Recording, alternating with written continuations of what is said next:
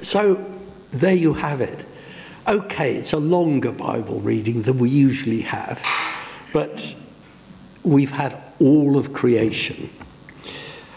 God saw all that he had made, and it was very good. Eons of time, and God's great act of creation condensed into just 31 Bible verses. Now, I somehow doubt that many of us here this morning will want to spend much time trying to persuade ourselves that the 6 days of creation we've heard about are 6 periods of 24 hours as we know them. This is poetic language, revealing the deepest truth of creation in a way that us ordinary people can easily understand. I know that our young people are likely to come across the widespread prejudice that Christians believe the unbelievable, and I'd want to encourage them to discuss and explore the idea that creation is more than just a cosmic accident. But for this morning, let's simply accept the deep truth that the biblical record reveals in Genesis, the record of creation.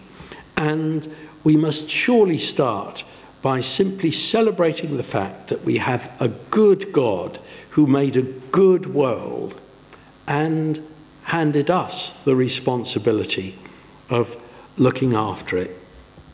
Look how many times the Genesis story we just heard tells us that God thinks the world he created is good. In verse 4, God saw the light and it was good. God created the planet Earth. In verse 9 we're told God saw that it was good. Then with the creation of vegetation, God saw that it was good. And later on, with the rhythm of day and night established, God saw that it was good. And later, when fish and birds have been made, God saw that it was good. With the animal kingdom having emerged, God saw that it was good. And then God creates people and gives them the responsibility of looking after his creation. And this time, God doesn't just see that his creation of mankind is good. God saw all that he had made, and it was very good, all of it working together. If we say we love God, our love for him must be reflected in fulfilling the role he gave to humanity. In verse 27, we saw that God created women and men in his own image. If we are like God and we love the world we live in, we will want to look after it because it is good. If you go into chapter 2 of Genesis, you will see that our role, the purpose of our role, becomes even clearer because we read that God gave us the job of taking care of creation. Caring for God's creation was the very first job that we were given to do. It's our most fundamental calling. Scripture is clear. Creation belongs to God. The psalmist David, "For every wild animal of the forest is mine, the cattle on 1,000 hills. I know all the birds of the air, and all that moves in the field is mine." The Apostle Paul reflects this much later. The Son is the image of the invisible God, the firstborn of all creation. For in him all things were created, things in heaven and on earth. All things are being created through him and for him. So, as God's sons and daughters, the created world is God's gift to us. We are its crowning creation and the dominating species, and its care is a responsibility that God has given to us. In one of his last sermons, Billy Graham, who made the point with complete clarity, as was his way, he said, we are only stewards or trustees of God's creation, and we aren't to abuse or neglect it. The Bible says, "The earth is the Lord's and everything in it, the world and all who live in it." When we fail to see the world as God's creation, we'll end up abusing it. Selfishness and greed take over, and we end up not caring about the environment or the problems we're creating for future generations. Well, in a few minutes we'll consider what we can all do to look after the world that God has given us to protect. But let's now sing again. Let all things their Creator bless, and worship him in humbleness. Please do sit down. Well, rather than have me talk at you this morning, now a chance, I think, for us all to share ideas on what we are actually doing or can do to care for creation. Climate change and care for the world that we live in is something our individual behaviour can and will influence. Maybe not in a big way, but certainly in a significant way.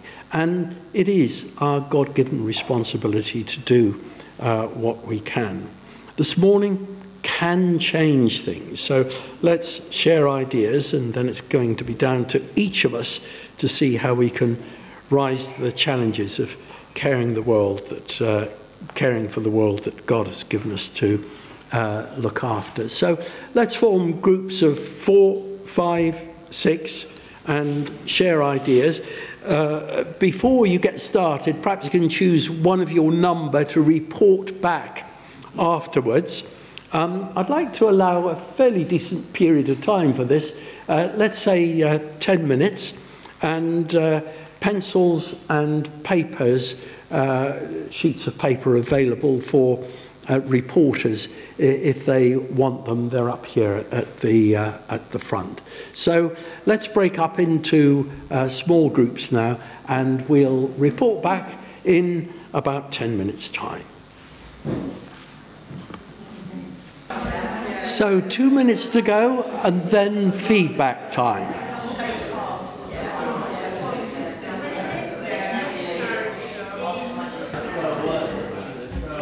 Thank you all very much. Thank you. Time now for feedback.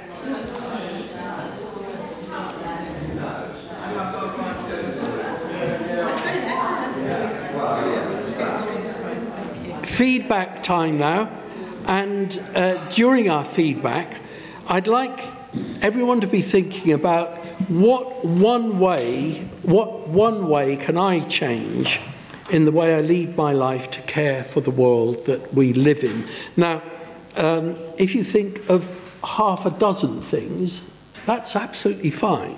But let's each go away with just one thing that we're going to, a minimum of one thing that we're going to change about the way we lead our lives this morning.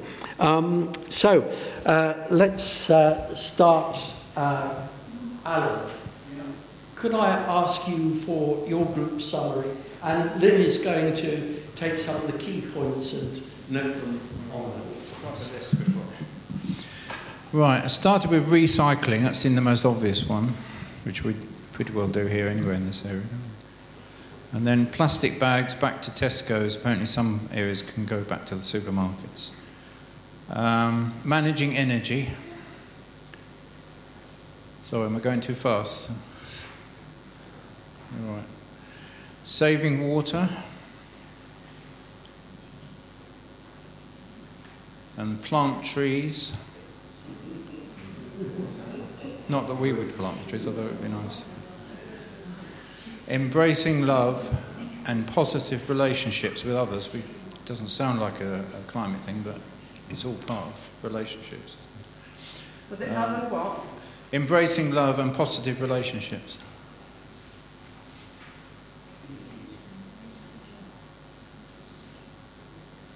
Use of chemicals.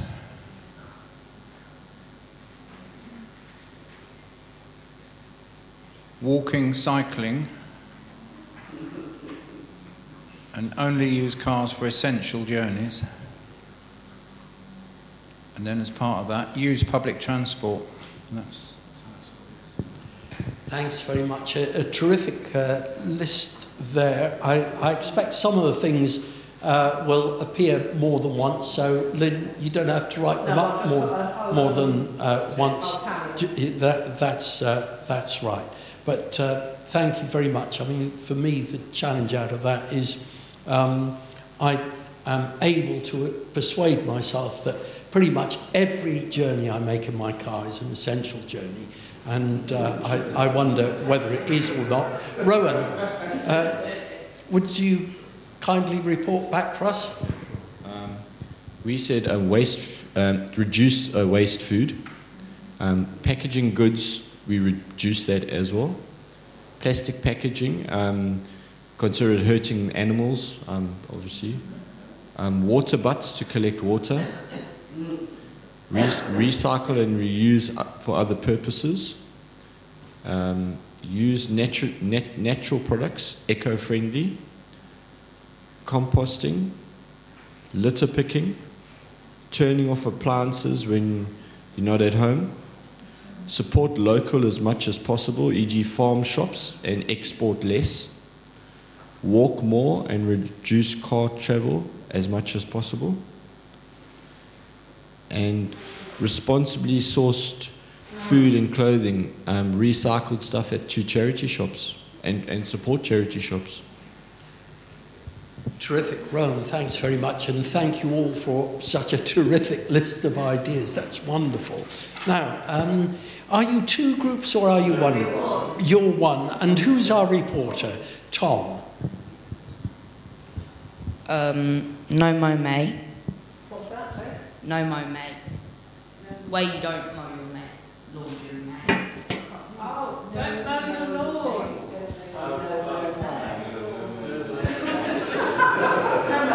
No mow May. Excuse me. Yeah, I know what it is. It's no mow, isn't it? Sorry, Tom. Less fossil fuels, so you can replace them with solar power, nuclear, wind or geothermal power.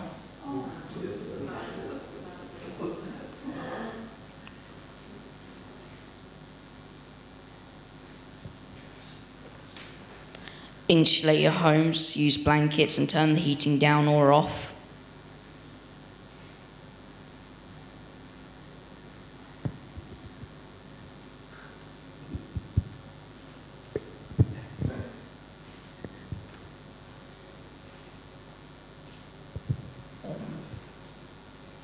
Use electric cars or hybrid.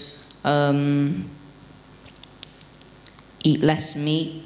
There's an environmental impact of meat production. Grow your own veg. Reduce flights. Repair rather than replace mobile phones. And a bit of a weird one, which I remember. Mealworms, they have a weird enzyme in their body that can actually break down plastic. Mealworms? Yes, mealworms.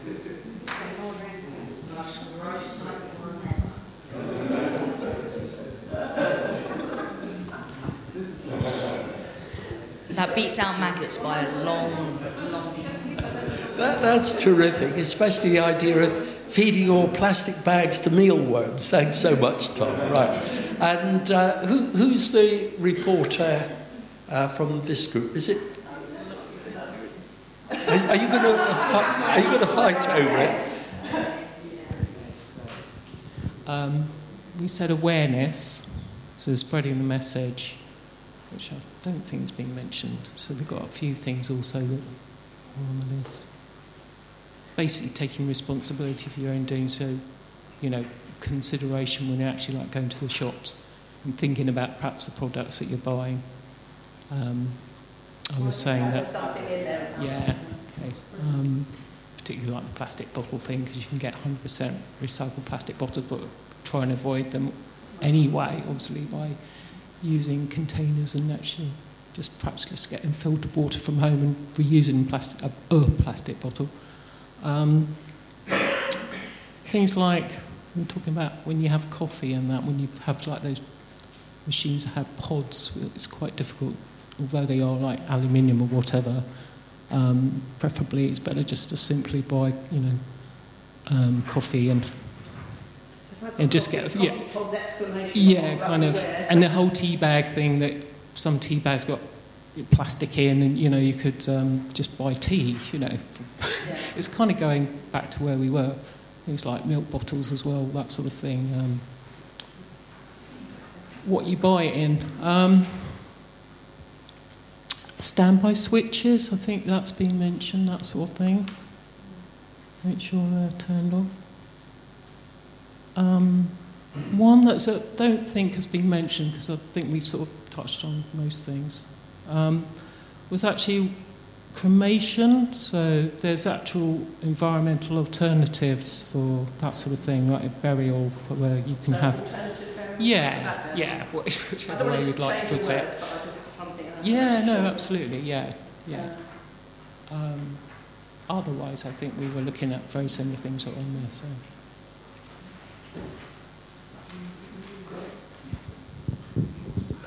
Thanks all very much. Standby switches, can you...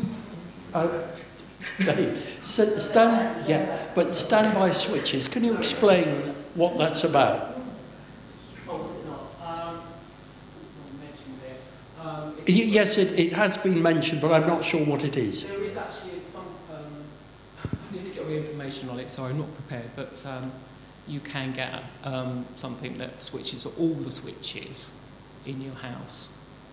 So you've just got one switch to switch off, so you haven't got all the switches, because even a standby switch apparently uses up quite a lot of energy. Right, I get it. Yeah, a way of switching everything off in one hit. Yes. Well, it should work. There we are. I found the plug for it now, so I'm actually working. Our team, Martin had recently planted 13 trees. So COVID made us think about a lot of different things, because it was quite a change for us. So for one of the things that was mentioned was not flying causes people to think, well, perhaps do we really need to fly now as much or whatever. So it causing us to sort of challenge what we were doing before. Walks to appreciate the countryside, I think that got a mention earlier. So lockdown opportunities gave us more chance to do that, because there were fewer other things that we could do. Energy costs makes us think more about it for reasons of cost, but also the side benefit is the environment benefits, because we're using less because we have to use less. And standby technology, that came up with us as well. The unseen power use. We need to find ways of reducing that. More conversations with people, because a lot of the things about cost now are common to many people, and so it's a basis for discussion. So that helps promote thinking about how to save and reduce. Stuff we throw away, manufacturers' obsolescence, expensive parts and labour, something needs to change there so that we can carry on using stuff rather than just throwing it away. Closed recycling schemes has already been mentioned. Things like meat packaging. Go to a butcher's, you don't get it all vacuum wrapped, etc. So there are ways in which you can minimise packaging waste. And the last thing I put down on here was heating the church. CO2 have been thinking about what's the next way of doing that in a better way. So the problem's here as well, how to use less energy to achieve what we need to. Luke. Terrific. That last point Lynn has just added, and it's something we do need to talk about. Thank you all so much for your thoughts. And, it's an important part of our development as Christians to share our ideas and understanding about ways we should live life. Of course, we do it in Bible studies and as well as sharing with each other. For me, one of the particular joys of development as a Christian is to be able to tap into the experience of Christians from the past, from past generations. And in thinking about the natural world, I love the way the Victorian Jesuit priest and poet Gerard Manley Hopkins saw nature. He said, the world is charged with the grandeur of God. And writing it in the time of the Industrial Revolution, he talks about the world being seared with flame and bearing man's smudge. But he does add this hope to encourage us all. For all this, he says, nature is never spent. There lives a dearest freshness deep down things, because the Holy Spirit over the bent world broods. Finally, I'd like to share with you the wonderful insight from a woman from the 13th century. She's known as Julian of Norwich, not a bloke though, a woman.